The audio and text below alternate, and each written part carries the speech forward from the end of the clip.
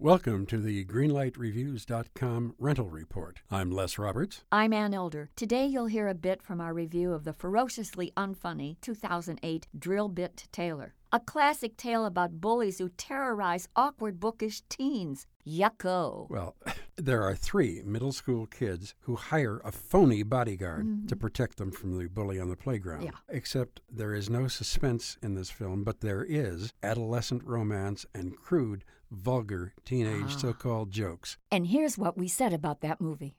This is the kind of movie where the villain is the kind of guy that stalked Columbine. This is a very, very unfunny person. That's the first thing that makes this picture tank. The second thing that makes it tank is that once Drillbit Taylor has been hired, he decides to pretend he is a substitute teacher. Sure. Well, good idea, except the principal looks at him and says, "Oh, you're the sub. Well, go on into the teacher's lounge and they'll tell you where to go." And from then on, he comes every day to teach. Who in their right mind would allow a guy just to walk in and say he's a sub and then permit him to go to any class he wants? I stopped laughing about 10 minutes into the film. This is a lousy picture. It's boring and it has inexcusable violence, and I have no trouble giving it a great big fat red light. Well, I'm giving it a red light too, and I am very, very proud to announce that Greenlight Reviews is giving 2 red lights for Drillbit Taylor.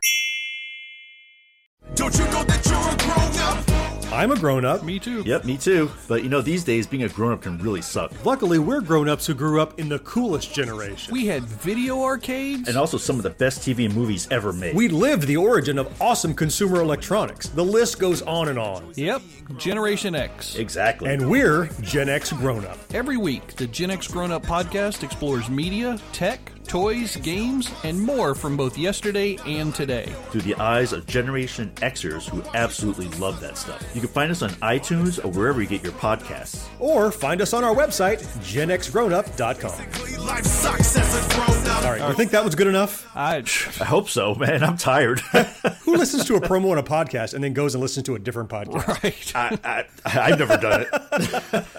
No. Right.